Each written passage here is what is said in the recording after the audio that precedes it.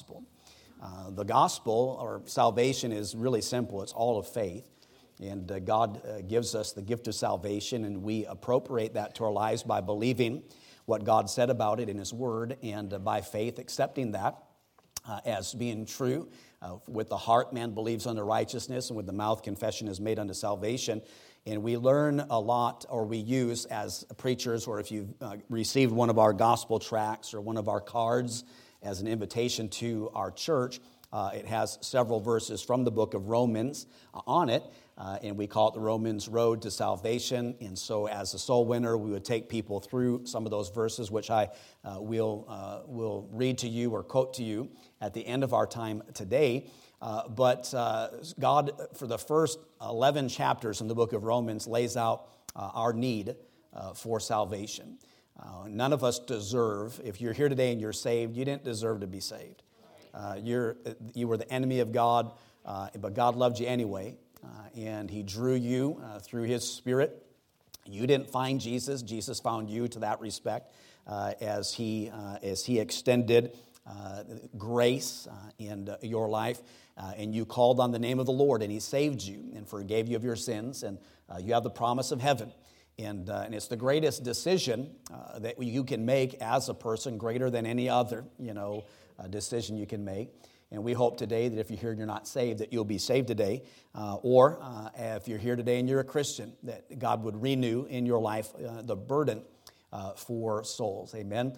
I'd like to invite you to stand for the reading of our text in chapter number 9. And we're going to look at chapter number 8 in brief as we run up to chapter number 9 after I pray. But I want to read the first 5 verses of chapter number 9. The Bible says, I say the truth in Christ, I lie not.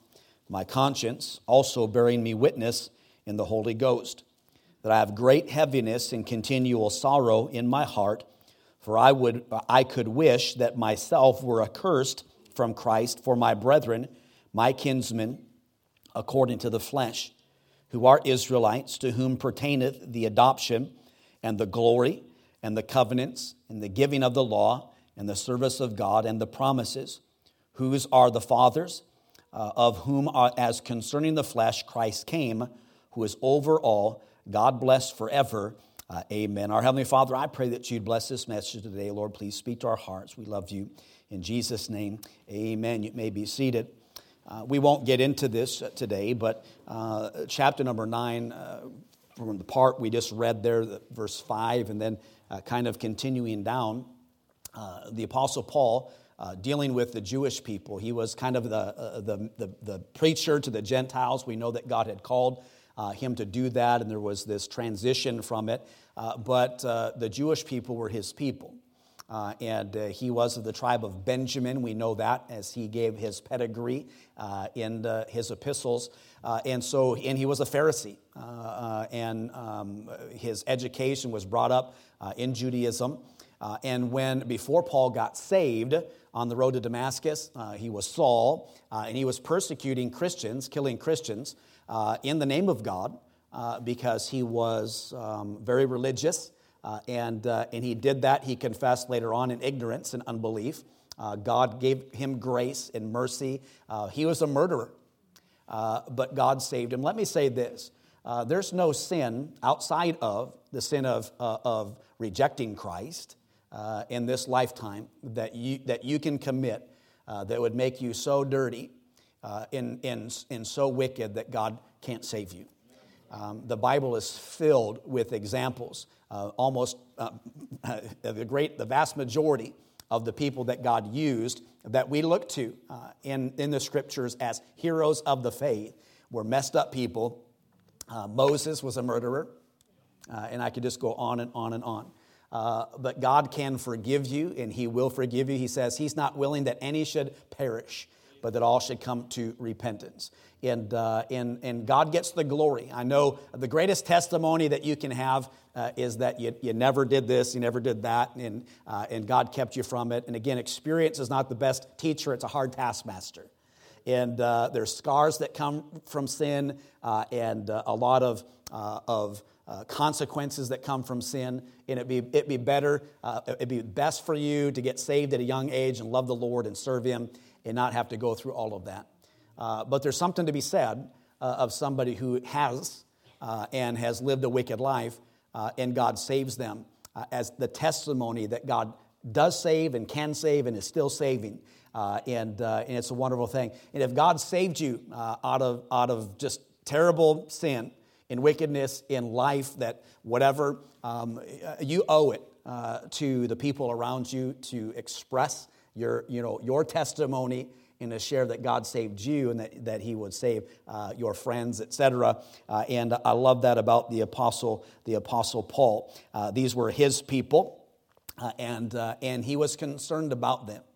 And as we look at chapter number 8, just quickly, because what happens in chapter number 8 is a joy chapter.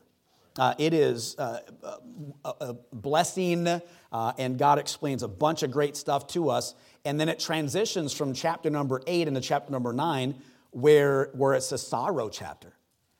And he is, Paul is talking about his own people and his desire for them to be saved. And as I was getting to a second ago, this passage is about national election, not individual election. It's about the Jewish people and what God had done in choosing them. And no matter how idolatrous they got, and the whole history of Israel, not to repeat that, they are God's chosen people. And God still is going to do a work with His people, in His people, and He's not done with them. We do not preach a replacement theology here. The church is different than Israel. And so when you read chapter number 9 and you have a bent towards, Calvinism, this isn't a great place to argue with me about it, because God is speaking about national election and what He's doing with His children Israel. It's not individual election, and I may preach on that another day. But when we get into chapter number 8, just quickly, I'll just touch on a couple of the verses. Right in verse number 1, there is therefore now no condemnation to them which are in Christ Jesus, who walk not after the flesh, but after the Spirit. For the law of the Spirit of life in Christ Jesus hath made me free from the law of sin and death. When Jesus saved me in 1987, He set me free. The Bible declares that He pulls us up out of the muck and the mire. He sets us on solid ground. I was lost, but now I'm found. I was blind, but now I can see. And He saves me to the uttermost. I'm saved. And later on, He touches on this at the end of chapter number 8. But I have assurance of salvation. It's all in Christ. There's nothing that I've done that He can't forgive. There's nothing that I can do that's good that is going to get me to heaven. It is all the grace of God, and there's no condemnation to them that are in Christ Jesus. I'm accepted in the beloved. I need to live a life for Him that's acceptable, but I can't undo what God has freely given me by His grace. And he says and teaches through this passage that verse 5, for they that are after the flesh do mind the things of the flesh, but they that are after the Spirit, the things of the Spirit. To be carnally minded is death, but to be spiritually minded is life and peace. And Paul, under inspiration, is giving the Roman Christians and also us, as we have our Bible, hope for the battle that we have in our flesh. He says, in the flesh dwells no good thing. It's impossible without faith to please God, and so we are to live in the Spirit. Reckon ourselves to be dead, chapter number 6 and 7, and dead unto sin and alive unto Christ. And we communicated that to guests in local church in our baptism, that we're going to walk in newness of life. The Bible says in verse 8, so then they that are in the flesh cannot please God. Here's the thing, you're no exception. You cannot please God in the flesh. Say, I want to please God. You've got to be in the Spirit. So when the flesh rears its ugly head, you put your flesh under subjection. You say no to the flesh and yes to the Spirit. And in a very practical way, you can start that off early in the morning, seeking the Lord, praying, and get in the Spirit. Like this morning, my alarm clock went off at 5:30. My flesh said no. 5 o'clock. And I reset it for 5:30, and I got up on that one. But sometimes we just start the day off on the wrong foot by giving in to the flesh. Just a very practical way that we do that. And so he talks about the flesh and the spirit. In verse 14, for as many as are led by the Spirit of God, they are the sons of God. And evidence of knowing that we are and belong to him, saved and belong to him, is that we can be Spirit-led and have the fruits of the Spirit in our life, which are important as we get into chapter number 9. And so there's just a lot to be said through chapter number 9, but we get into the end part of it, chapter number 8. Look at verse 35. The Bible says, who shall separate us from the love of Christ? Shall tribulation or distress or persecution or famine or nakedness or peril or sword? Let's stop there just for a second. Last night, my daughter texted me in the evening. She says, what are your super verses or something like that to deal with somebody who says you can lose your salvation and on and on and on and on. And so I asked her, I says, who is this? And then she said, it's like a friend of the family or whatever. Because I said, it depends on who it is. And what I meant by that was, you have to pick and choose your battles. And you can't convince people of things that they sincerely believe. Now, the Word of God, you give them the Bible. And but, I just said in kind of tongue-in-cheek, I said, just tell them that you're thankful. I said, that's no way to live, thinking every day you might lose your salvation. But tell them if that keeps you sinless, and on track for God, then whatever. And I was just pointing that out, and she, I don't know if she ended up with the conversation, but the Bible says once you're saved, and teaches that you're always saved. You're in God's hand. You're sealed under the day of redemption. He's bringing us to an expected end. There are just a lot of verses, but one of the greatest passages about that is right here. And he says in verse 35, as it is written, for thy sake we are killed all the day long, and we are accounted as sheep for the slaughter. Nay, in all these things we are more than conquerors through him that loved us. Aren't you grateful for that in the Bible? We're overcomers. Greater is he that is in us than he that is in the world. And God has given us victory through Jesus Christ, but we have to live a victorious Christian life, and God's just not going to God take this away and take that away. And there are times where we have things in our life, like Paul, to his physical infirmities, which he gloried in, that God's grace was sufficient for him. But God wants us, as we struggle with things, vices, addictions, whatever, that we say no, that we put our flesh under subjection. And God gives us the grace and help to do that. And he says this, verse 38, for I am persuaded, I also am persuaded, that neither death nor life, nor angels, nor principalities, nor powers, nor things present, nor things to come, nor height, nor depth, nor any other creature shall be able to separate us from the love of God, which is in Christ Jesus our Lord. The long and short, I won't touch on every single one of those, but the long and short of it is you can't give it up. It can't be taken away. God loves us. And if you're saved, He's saved you, and nothing can separate you from that. I remember, back whenever I was a kid, and I watched Happy Days, and I think it was an episode where somebody was trying to sell their soul to the devil. It was the Fonz or whatever, but guess what? You can't do that. And once you're saved, you belong to Him. You've been bought with a price. No man can pluck you out of your Father's hand. And it's a precious promise in the Word of God. Because today you might not even get through this service without having an impure thought. As a man thinketh in his heart, so is he. You might have your pride. You may have come to church and got mad at somebody because they were sitting in your seat or they parked in your parking spot.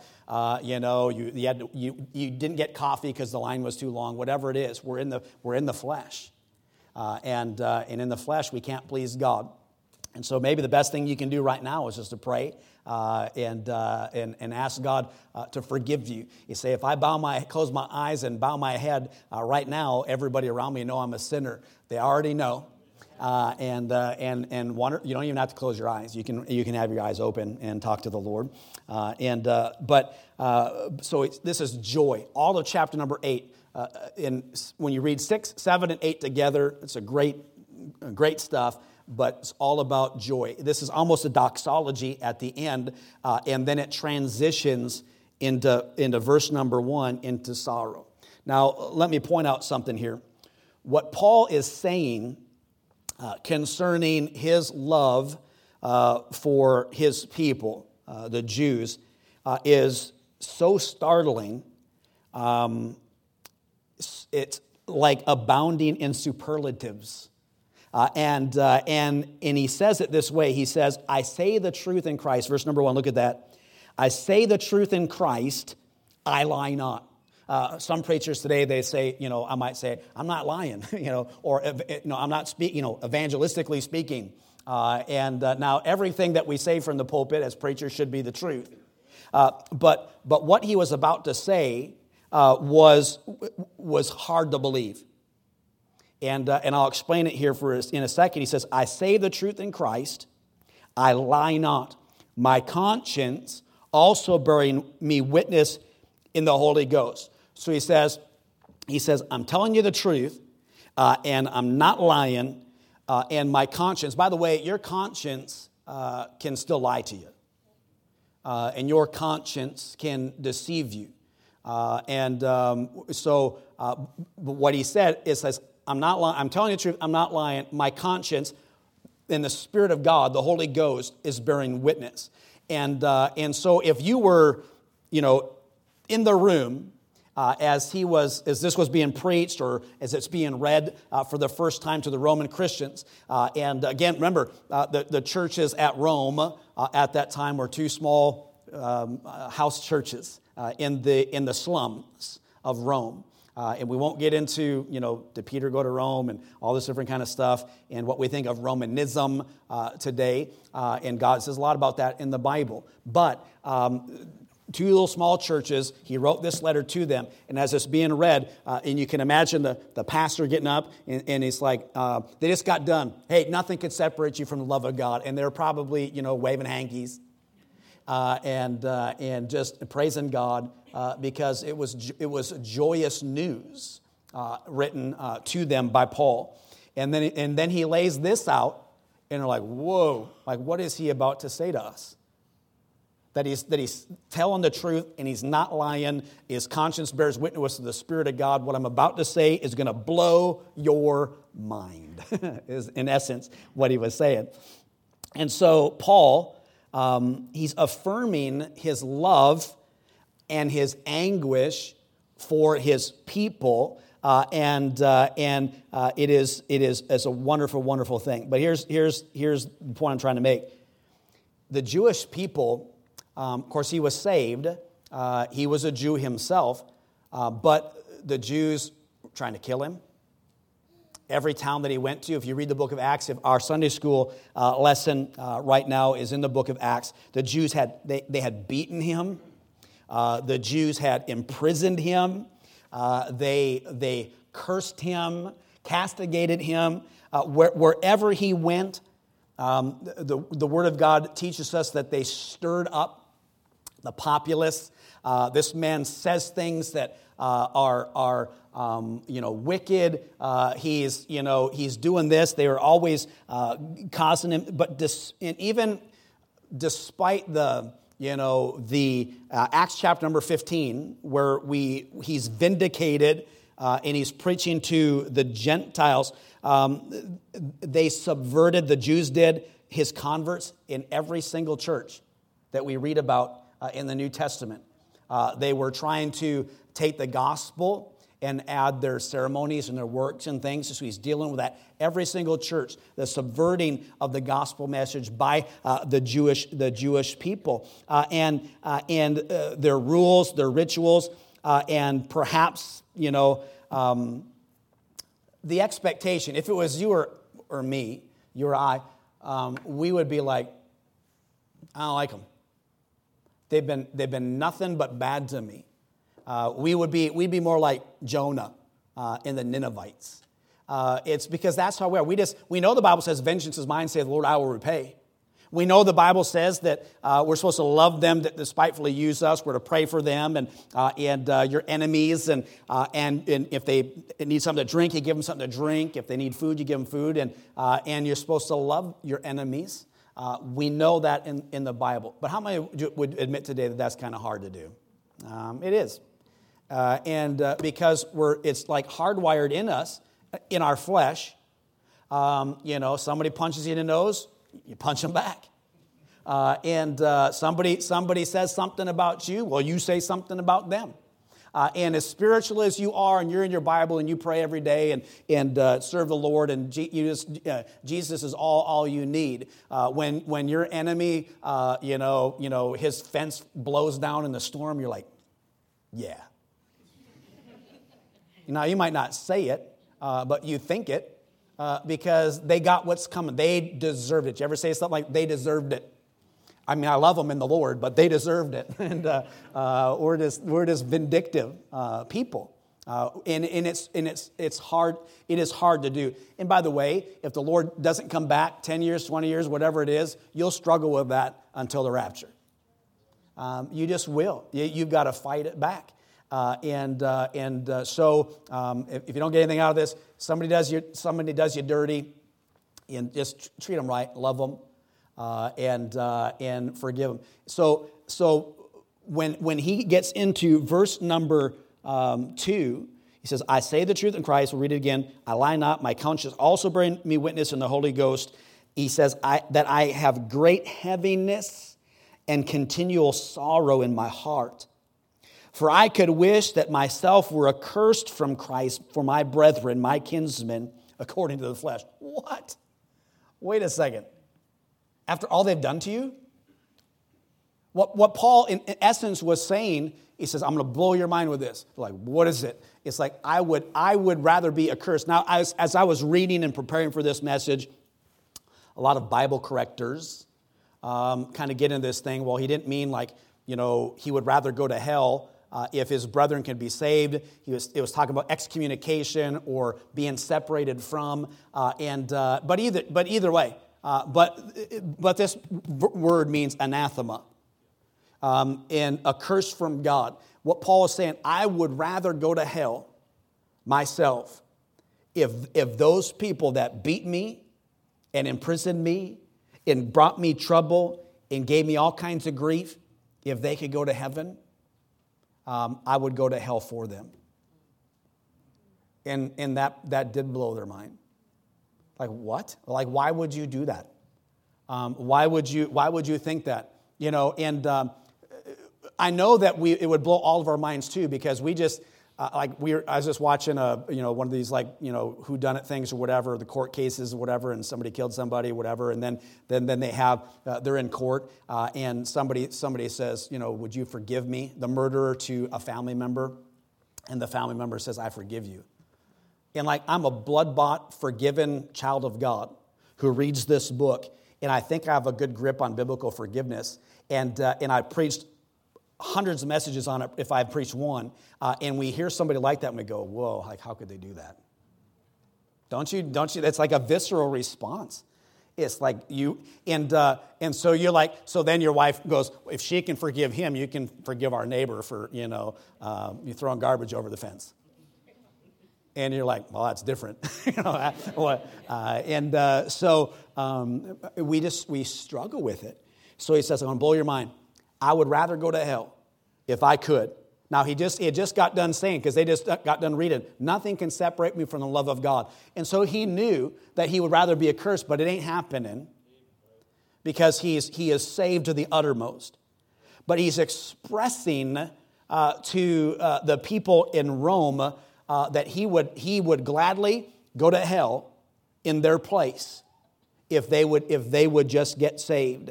And by the way, he explains who the people of God were in Israel, and he's kind of elaborating. And by the way, he also in verses 5, in the wording that is in there, is telling them that Jesus is God as well. And so he, in Paul-like fashion, he explains to them his weariness, right? He is sorrowful every single day. He's happy that he is saved. And he's looking forward. He says, I'm torn between the two places. I'd rather be in heaven, which is far better, and I'm torn between them. And he knew heaven was a better place, but he knew he needed to be there. And so the joy that was set before him, the hope that he had in Christ, and preparing for Christ's return, everything that Paul talks about, saved, and it's wonderful. And he had joy, joy, joy, joy down in his heart. But every day he looked at the people around him, and he was filled with grief and sorrow because he wanted them to be saved. And I can't remember, a couple weeks ago, I was having coffee at a place that will remain unnamed, and I walked out into kind of like a outside area, and in the homeless population and different stuff. It's just, this one was the one over kind of by 512 and South Tacoma Way, and so they're building a new gas station there. But before they started doing that, it was just lots of people kind of living in between there. And so they come over to the Starbucks. They end up pulling all the stuff out. I think because of that, they said, we're just getting new furniture. But people just kind of go in, like where I would study there, and then people just come in. So I come out, and there was a guy who was like out cold, just hunched over on the chair, like his hands and his head almost on the ground, on heroin, and was just gone. Just completely slumped over like he's dead. Like I went up, pushed on him, and is gone. And here's what I did. Because this is what a flesh wants. I backed up and I took a picture, and because it's like it's garbage and it's stuff and it's overtaking it, and so I'm looking at it, and then I deleted it. Because here's the thing: as frustrated as you get with tent cities and all that kind of stuff, those are people that need Jesus. And you know, I've had, outside of maybe people asking me for money, I've never been assaulted by. I've not gotten into an argument with. I've gone into tent cities looking for people whose family members have said, you know, my child is in there. Could you go find them? So I've gone like door knocking in tent cities. And it's kind of sketchy.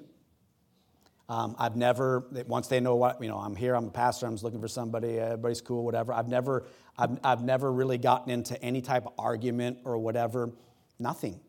But it's just kind of like, and I've got no reason to hate or to whatever. Again, we need to do better, and we need to get stuff cleaned up and people get help and all that kind of stuff. And I know people choose to be out there and all that set aside. But what I'm saying is that God wants us to have a burden for people like Paul had a burden for his people. They had done him wrong every which way that can be done. And he says, as happy as I am to be saved in the joy that I have, therefore there's no condemnation to them that are in Christ Jesus. Nothing can separate me from the love of God. And it's a big amen thing. And he says, but with as good as that is, and as happy as I am, and as much joy as that brings me, every day of my life is filled with grief and sorrow for those people. Because, and if I could, I would go to hell so that they could be saved. So a Christian, a Bible-believing Christian who's read the book of Romans, I don't know how many times I've read it, how many times I've preached out of it. In those moments, we just it's like we forget that we're saved. We forget what God has saved us from. We forget the grace of God in our lives and what God does, and therefore the grace of God go I, time and time again, and so he says I'm weary, and I'm moved with great sorrow and a heaviness. And while Paul is pleading this and saying this, in Paul-like fashion, he does not spare where the blame is to be laid for the crucifixion of Jesus. And I love that about him. It's like, hey, I love the Jewish people. They're my people. And I'd go to hell if I could for them to be saved. They blew it with Jesus. And he laid that all out there. And by the way, you can love people and have a burden for them from to be saved, but there's consequences and there's decisions that are made, and there's responsibility to be taken for all of that. And so I'm just saying, yeah, this gentleman needs Jesus, and he needs gospel witnesses to share that with him. But he also needs to fix some stuff, and all of that being true. But the bigger problem in that moment is, am I sorrowful and burdened, not just burdened that the crime rates go down, not just burdened that all the social problems that for those to be fixed, and they should be, but that's not the first place we go in our minds. It needs to be that somebody that needs Jesus. Somebody cuts you off on I-5. They need Jesus. They really need him because you're pulling up behind them. If you're to die today, would you go to heaven? You got road rage, and so you're concerned for their soul. But they need the Lord. And that needs to be the default reaction or response to people. So, Paul's like, I'm about to blow your mind. He probably says that in some modern version. And he says, I'm about to tell you something. I'm going to tell you the truth. I'm not lying. And my conscience, the Holy Spirit bearing witness, and they're like, okay, what you about to tell us? He's like, I love them Jews. And they knew, because all the time he would be like, by stripes, and he's rehearsing to people all the stuff that has happened to him, because he says he didn't want them to faint because of his tribulations. Brother Beckham talked about that. It's like we don't even have to worry about fainting because of our own tribulations. We look at something that somebody else has gone through and think, well, I've got no hope, or and we faint at that. He had rehearsed it. They had known. Guess who was their president? Nero. The Roman Christians, Nero, like the worst of the worst. And they were in poverty, the worst part of the city, crime rate up, nasty, no hope. Nero's the king. And he says, I love him. And we would go, how could you love them? So I've forgiven this person, and you're their friend, and they're like, how can you forgive them? And God says that we're to forgive others even as Christ has forgiven us, not because he has, but the same way.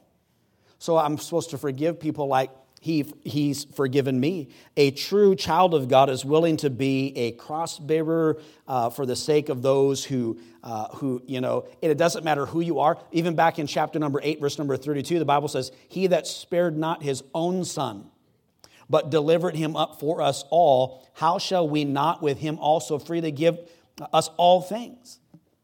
He didn't spare the nation of Israel. He didn't spare angels. And he didn't spare the old world. He didn't spare Sodom and Gomorrah. He didn't spare his own son. That's what the Bible says. God is a just God, a holy and a righteous God. And unless your sins are forgiven, you cannot enter into heaven. And so today maybe somebody invited you to church, or again, maybe you're here, you come all the time, whatever, and somebody loves you. Somebody loved me, invited me to camp, and I got saved at camp.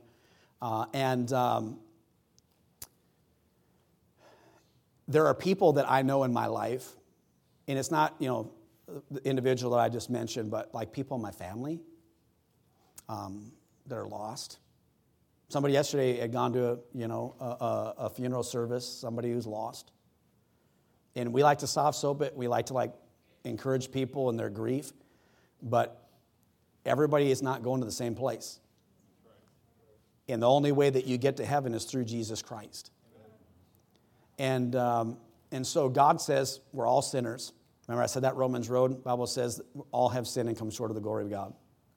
Romans chapter number 3. And in Romans 6, he says that the wages of sin is death, but the gift of God is eternal life through Jesus Christ our Lord. He says in Romans 5 that God commended this love towards us and that while we're yet sinners, Christ died for us.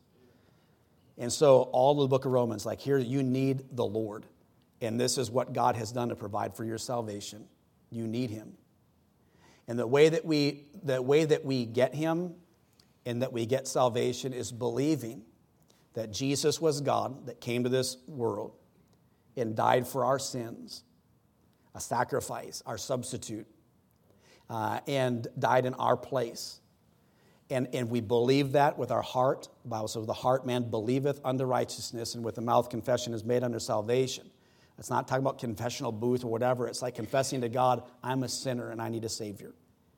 And asking God to forgive us and calling on him for salvation. For whosoever shall call upon the name of the Lord shall be saved. And there might be somebody in this room that would go to hell for you if they could because they love you. There are people like Paul, I would be accursed from Christ if my brethren could be saved. It could be a relative that you're praying for to get saved that abused you. I saw something, kind of the quote, I'll miss it, I can't remember the whole thing, but it's like Paul, when Paul is going to enter into heaven to the cheers of the people he martyred.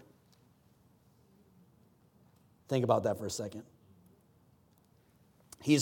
Before Paul got saved, he killed a lot of Christians. And he will enter heaven to the cheers of those that he had martyred. There's people that would die for you if you'd get saved. People that I would, the same way that I love and I want them to be born again. I can't save them. God can. So if you're here today and you're not saved, man, I don't know why you would leave here and not take care of that. And if you are here today and you are born again, does the burden that you have, and today's again, we're inviting people, and we need to be better at that stuff. Soul winning, we need to be doing more of it. And do you have this kind of burden for your neighbor, for your mom or dad or uncle, whomever? That, my uncle's a jerk, and he did this and whatever. And, this person did this to me, and I can never forgive them. You should be able to. I'm not taking away from whatever happened, terrible things. And you can try to justify it any way that you can in your mind, but to have that level of bitterness and unforgiveness in our heart and that remain in us and we love Jesus, it doesn't compute with the Bible. And I wish it did. And there's I've got opinions about all that kind of stuff. And what I would do to people like that is completely different than what God would do. I don't know. But I'm saying is we have to have a burden for people and to love people and forgive them and look at people differently than we do. And I hope that you see that from Paul's example in chapter number 9. Let's all stand. We're out of time today, and our heads are bowed and our eyes closed. And I'm just going to ask a simple question, start the invitation. Say, Pastor, I'm here today, and I know Jesus as my Savior. I'm saved, and I've trusted in Him, and I know that, and heaven is my home, and nothing can separate me from that. And that's your testimony. And say, Pastor, that's me. I'm saved. You'd raise your hand where you are. Thank you. You can put that back down. Our heads are bowed and our eyes are closed, and nobody's looking, please. But you say, Pastor, I'm here today. It's not my first time, or perhaps it is your first time. And you're like, if I was to die today, Pastor, I don't know that I would go to heaven. I'm not sure. And I don't have that hope and trust or that confidence that was in chapter number 8. I don't, I don't know for sure. Would you pray for me? Anybody like that would say, I'm not sure. Just raise your hand where you're at. I'm not sure. Would you pray for me? And we certainly will. Thank you. Anybody else? Say, I'm just not sure, but I'd like to be. This is what I'd like for you to do. If you just raise your hand. In a moment when the piano begins to play, there'll be Christians that'll pray at their seat. There's some that'll come forward. Would you just slip out from your chair and come forward, and I can have somebody take you off to a different room outside of the auditorium, whatever, and you can get that settled in your heart today and not leave here without Christ, without salvation. And so as the piano begins to play, if God's spoken to your heart, to be Christians to pray, say, God, give me a greater burden for those. Give me a forgiving spirit like the Apostle Paul.